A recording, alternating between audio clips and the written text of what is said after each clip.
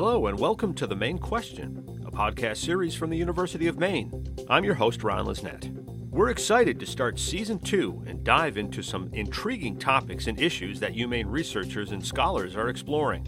In this first episode of Season 2, we're going to try and at least begin to make sense of the state of journalism and the news business, and how we as a society gather and consume information. Fake news, Twitter bots, artificial intelligence, Russian trolls, TikTok, confirmation bias. These are just a few of the factors and trends that are fundamentally changing the way we take in news. It's a pretty far cry from the days when a Walter Cronkite was America's most trusted news source, and people tuned in for a half hour in front of the television to be informed of the day's happenings.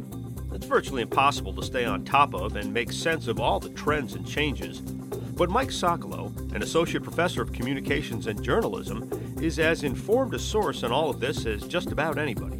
A former network producer, he not only researches these topics, he's also written many articles and op-ed pieces about media trends. Beyond that, he's the son of one of the pioneers of network news, Sandy Socolow, who produced the CBS Evening News with Walter Cronkite. We talked to Mike about the state of journalism, fighting over what the basic facts of a story are, and how to make sense of the rapidly evolving state of the news business in the 21st century. Thanks for taking the time to talk to us, first of all. Appreciate it. Sure, glad to be here. Someone once said, may you live in interesting times, and for someone like yourself that's been in and around the news business, communications journalism, your whole life basically, how would you describe it, big picture, what it looks like today? Well, that's a really complicated question because there's several layers, but I would just say, in general, the biggest and most important transition that the news media is going through right now is the loss of advertising as the commercial basis for news gathering and journalism.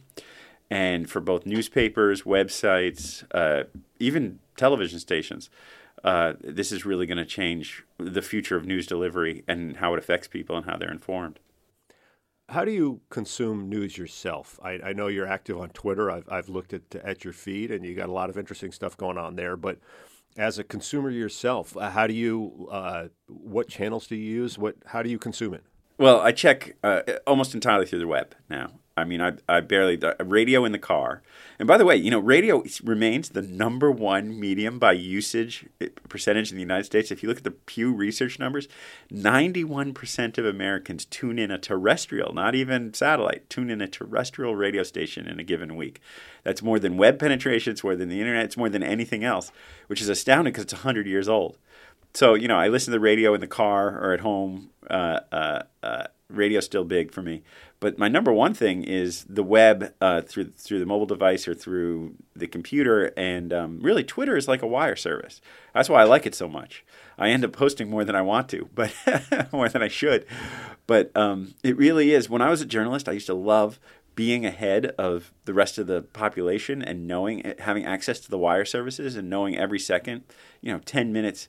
Back in the early 90s, at CNN, it would be 10 or 15 minutes before the rest of the world found out a big story. And that really is energizing. Well, Twitter is there now. There's no break between when a story happens and when you read about it. And so that's why I like Twitter. Let's circle back to the advertising thing. That lack of a revenue stream for the traditional networks or anybody involved in this business, how does that percolate out? What are the ramifications of that?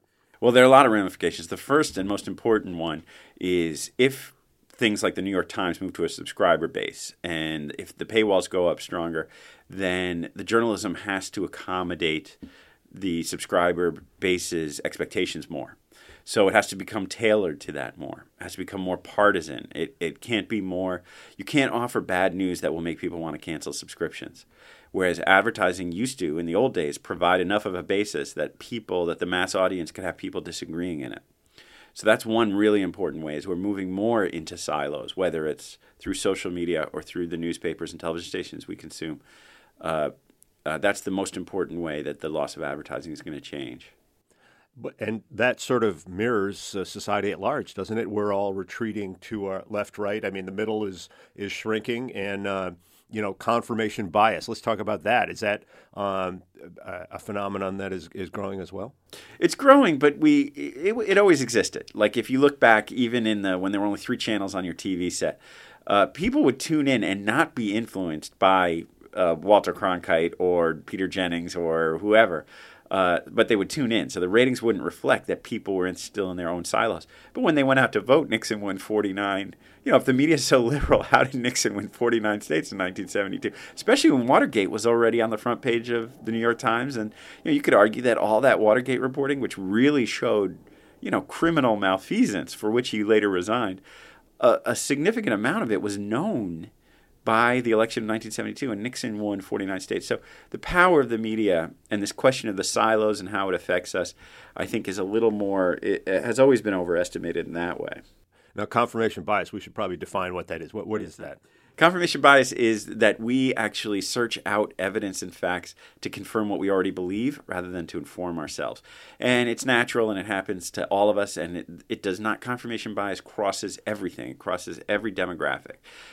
Women, men, educated, uneducated, we all do this. We seek out the facts that support what we already believe rather than seeking out facts to inform ourselves. Now, in past times, the gatekeepers of news were, network news producers, executives, editors of newspapers. Who are the gatekeepers now? Is it still the same bunch, or has that pie grown? That's a really interesting question, and I'm not sure. I will say that the politicians, the people who run political campaigns, have more power over the media than they did. Now, that doesn't necessarily translate into votes because they may be ineffective.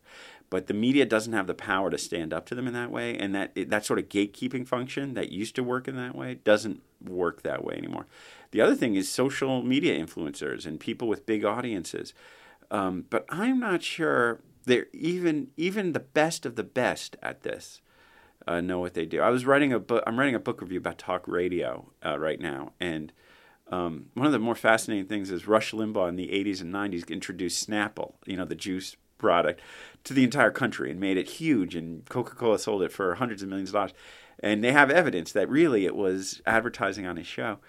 I don't know if today's world, and speaking of gatekeeping, I mean that kind of influence, that huge influence over people, whether it's a consumer product, a political campaign, or news and information.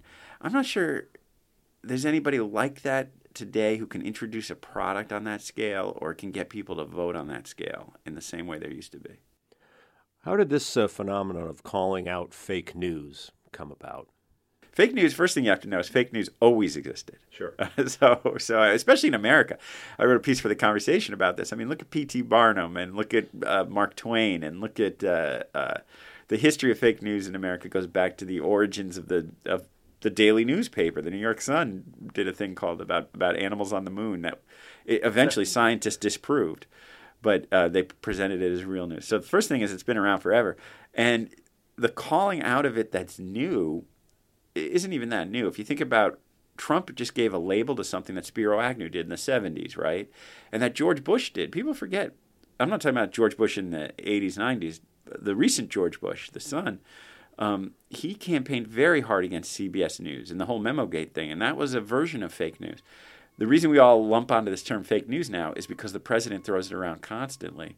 But this criticism, whether it's based in fact or not, of journalism, the killing and attacking of the messenger, it's been a staple of American politics for 200 years.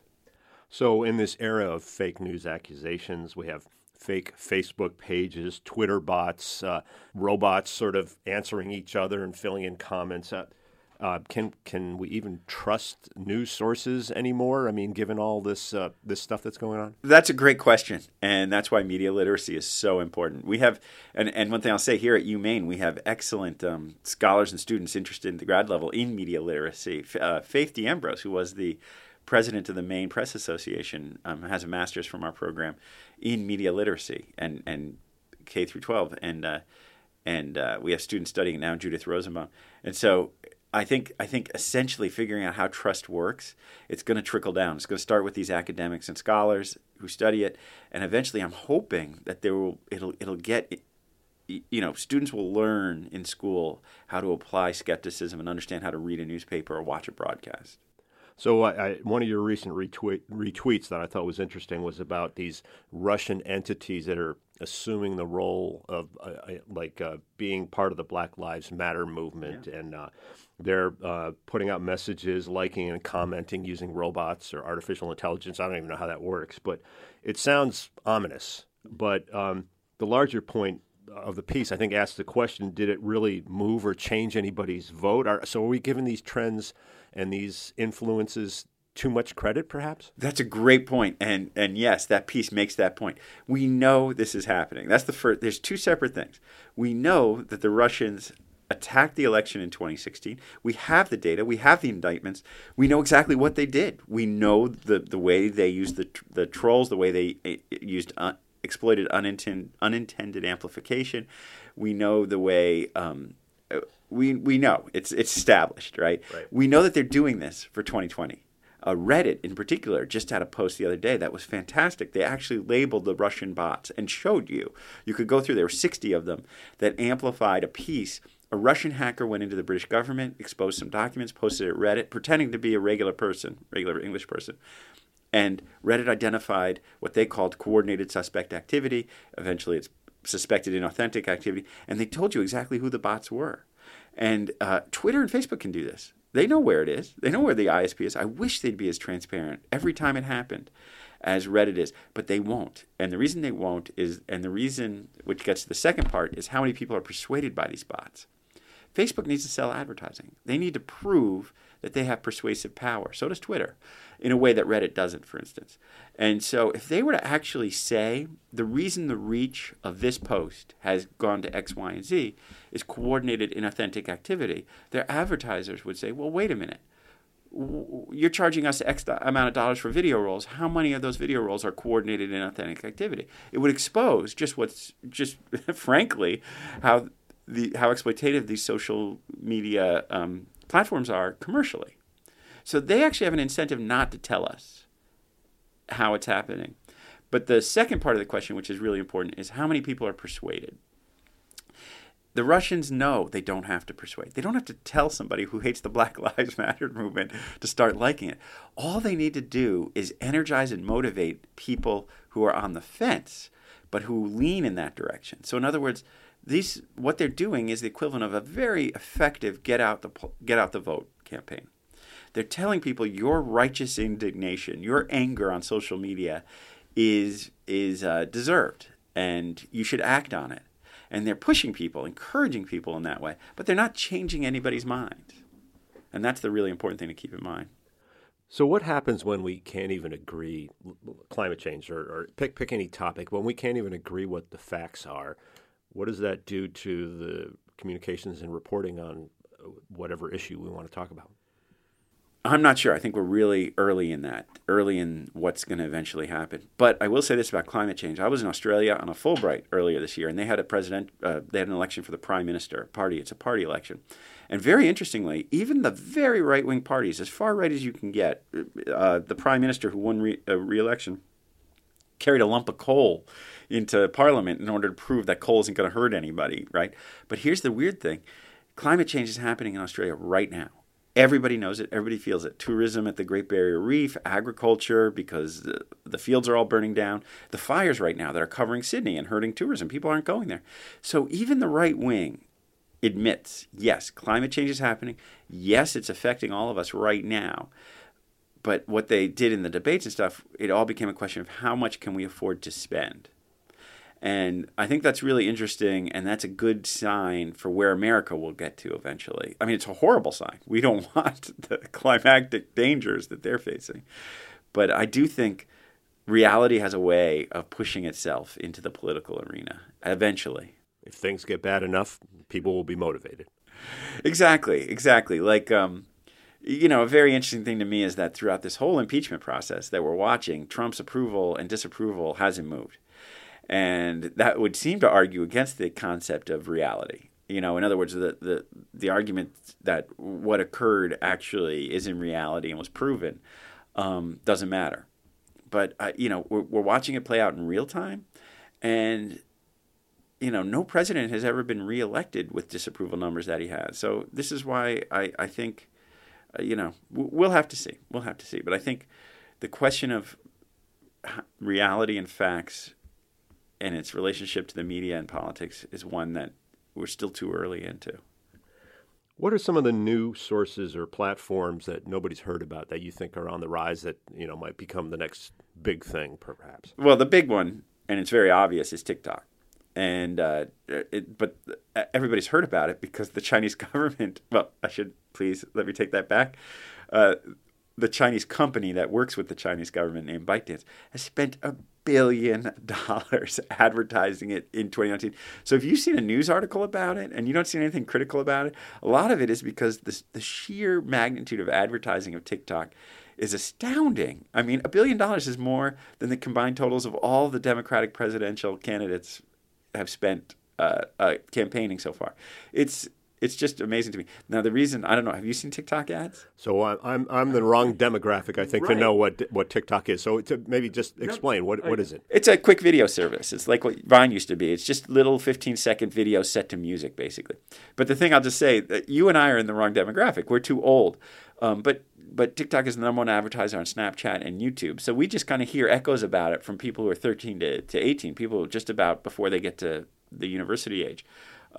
And I worry about it. I wrote a big piece about it called The Trouble with TikTok for Politico because we've never had a social media platform so successfully introduced to every phone on America or every phone of a kid under 25 that gives data access to the Chinese government. I mean, Huawei, the argument about using 5G with the Huawei components with China, all the Western governments are in consensus. United States, Canada, Germany, they all ban it because it's essentially turning over the entire data structure of mobile phones to access to the Chinese. This isn't debatable. It exists. I guess it is debatable. The Chinese government debates it. But TikTok is another form of that. We don't know how they'll use it. We don't know what they'll use it for. But one way to think about it is TikTok was pioneered in China as something called Douyin. And in China, they have social scores to be able to fly on airplanes, enroll your kid at school, whatever. This is established. It sounds incredible, but will China eventually use your TikTok as a backdoor to give you a social score for when 5 years from now you want to go on a visa to study abroad in China? We don't know. But it's something that right now, that's happening right now, this year, 2019, that's the most important question in social media. Your father was a producer at CBS News and worked with Walter Cronkite 60s and 70s. He ruled the airwaves back then. Talk about memories and what I know he's not with us anymore, but what would he think about what's happening today? Well, I know his argument about what's happening today because he kept saying it, which is very interesting. He always used to say that the journalism that's available today is as good or better than anything that's ever existed in human history. That's not the problem. The problem is nobody can find it. The problem is it's drowned out by so much crap. And so, in other words, he would argue that back in the days that he produced a newscast, they did a very good job, but they didn't have nearly the access to information that the people have today. And having people grow up in a society with this access to information and being able to organize it and synthesize it means that there is really top-level, fantastic journalism being done. Investigative journalism, too, like the NSA stuff and all that. But we have a huge problem. It's not nearly as easy to discover. And so that was his argument about kind of the present situation. In terms of memories, it's a funny one, but I joked with him about this. I remember he got named bureau chief of CBS News in Washington, D.C. in 74. I think it was 74, around then. And when we moved down there, and they had just reopened the Washington Monument, it had been done for repairs, and we waited all day in line. And just as we got near the front, he had a beeper, and a beeper in 1974 was really new technology. He got beeped by the office and told to call to find a telephone and call. So they don't even have payphones anymore, do they? Right. We had to go find a payphone, get out of line. I still remember the park rangers were very nice. They let us stay right at the front because we had waited so long, and he was just going to go get a phone. And he came back. He was super apologetic. He said he had to go, and it was the night that Gerald Ford pardoned Nixon, and was this was in the afternoon. It was like 3 or 4. Nobody knew exactly how it would be produced, but he ended up being the pool producer of it. back in those days at the White House, only one network would provide a camera, a producer, and everything, and do the actual program, and all of them would carry it. And it just so happened that he and CBS were on that night to produce the Gerald Ford show, and then there was an after show that he had to produce. So we did eventually get up to the top of the Washington Monument, but that's a memory I have. Also because of the beeper thing being so Star Wars-y new technology. Right. Now, Walter Cronkite, he was the most trusted man in America for much of his career. Was that the golden age of news, or are we just nostalgic because that's what we remember growing up? No. The quality of that newscast was astoundingly good for, of course I'm biased, but even the quality of the Huntley Brinkley show and the quality of ABC, which was third rated, and Frank Reynolds was far better, I think, than today's for a whole bunch of reasons. I mean, one being there were so many people working on the show. Walter Cronkite had 3 or 4 writers for a 22-minute newscast every day. So every word was gone over, and there were editors, and you had stuff, you had incredible correspondents, hundreds of them around the world every day fighting for to get 2 minutes on the air. And so the quality that had to be there for that 24-minute newscast was just astoundingly good. You can look at the old Vanderbilt tapes and see it. Everything's well written. Everything's shot really well. Today, it's much more fly by night. The staffs are much smaller. They don't have the foreign bureaus. They reuse a lot of the video. I mean, one of the things that drives me crazy today, and I don't know if you've noticed this, is local news. Local news in America used to have a big assignment desk and send out the reporters, and the reporters would go all around, and they would do readers and figure out photos. Today, they take a viral video. If I see another local newscast that shows me something that's been on Twitter and Facebook a million times, it drives me crazy. Sorry. It's not local news, right? It's not local news, definition. But it's such airtime filler. And but also what's extremely annoying about it is not only is that it's easy, it's cheap, it lets you fire staff, and it's not informative, is that everybody's seen it. I mean, this, again, may be a product of my age, but the local news at 5 or 6 used to have stuff that used to inform you about stuff and get you updated. It really doesn't at the level it used to. So anybody now can be an opinion, offer an opinion, reader comments, the ability for the public to weigh in. Good thing, bad thing, on balance? I always think it's a good thing because in one sense, it's revealing. It's very revealing. Like if you look at comment threads under newspaper articles, nobody reads the article. Everybody reads the headline, the first paragraph, and then decides they need to go down and spout off about, And I think 50 years ago, nobody read the article either. They would just read the headline and then spout off to their friends or their family about why the article was wrong. But it's very revealing about news usage. So I actually think the feedback and engagement is very healthy. We were just talking about the presidential debates, you and I, and I think the way to experience a presidential debate today is on Twitter and Facebook.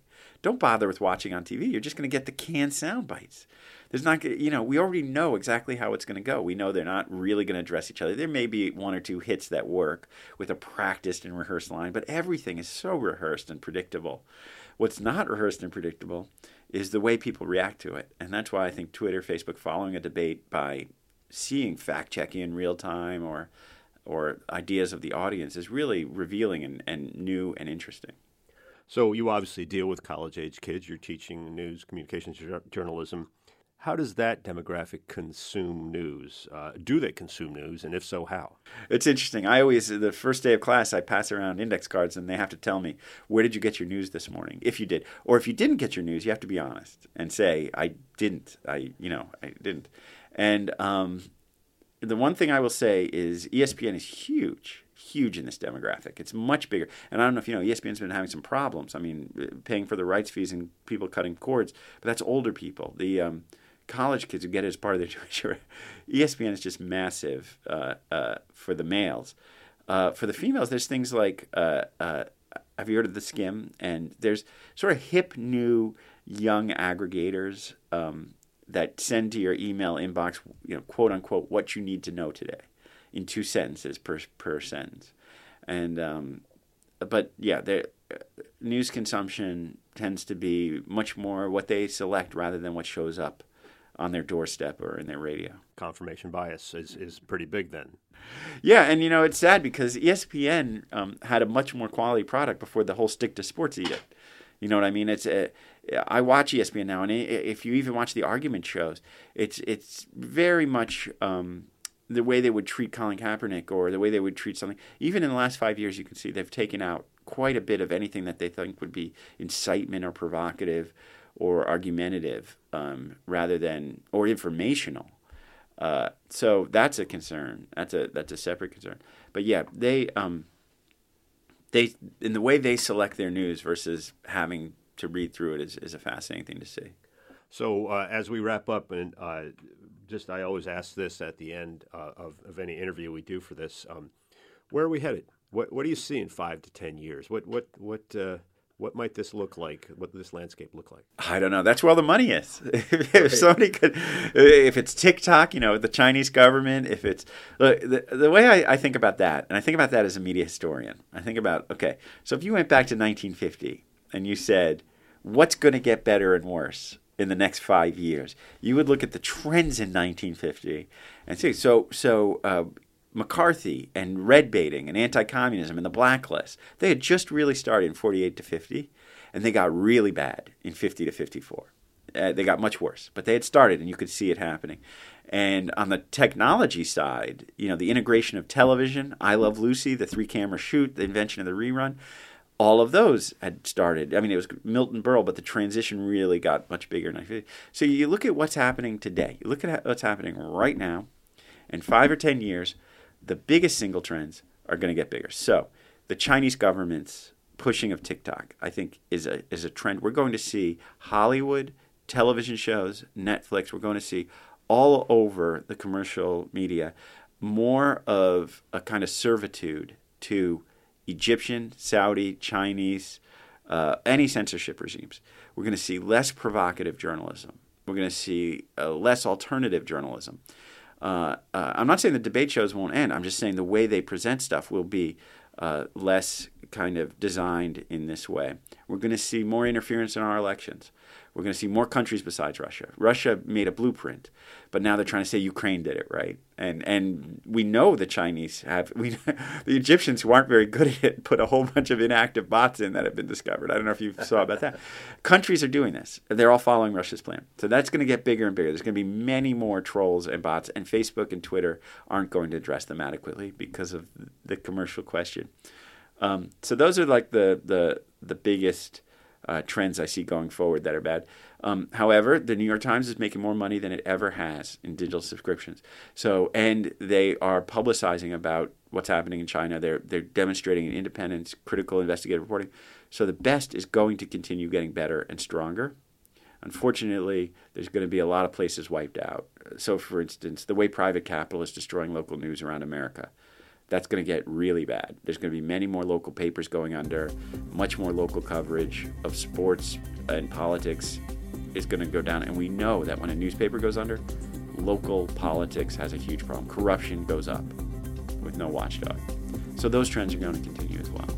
Well, interesting times ahead, and we've already had some, but we appreciate you visiting with us. Thanks a lot, Ron.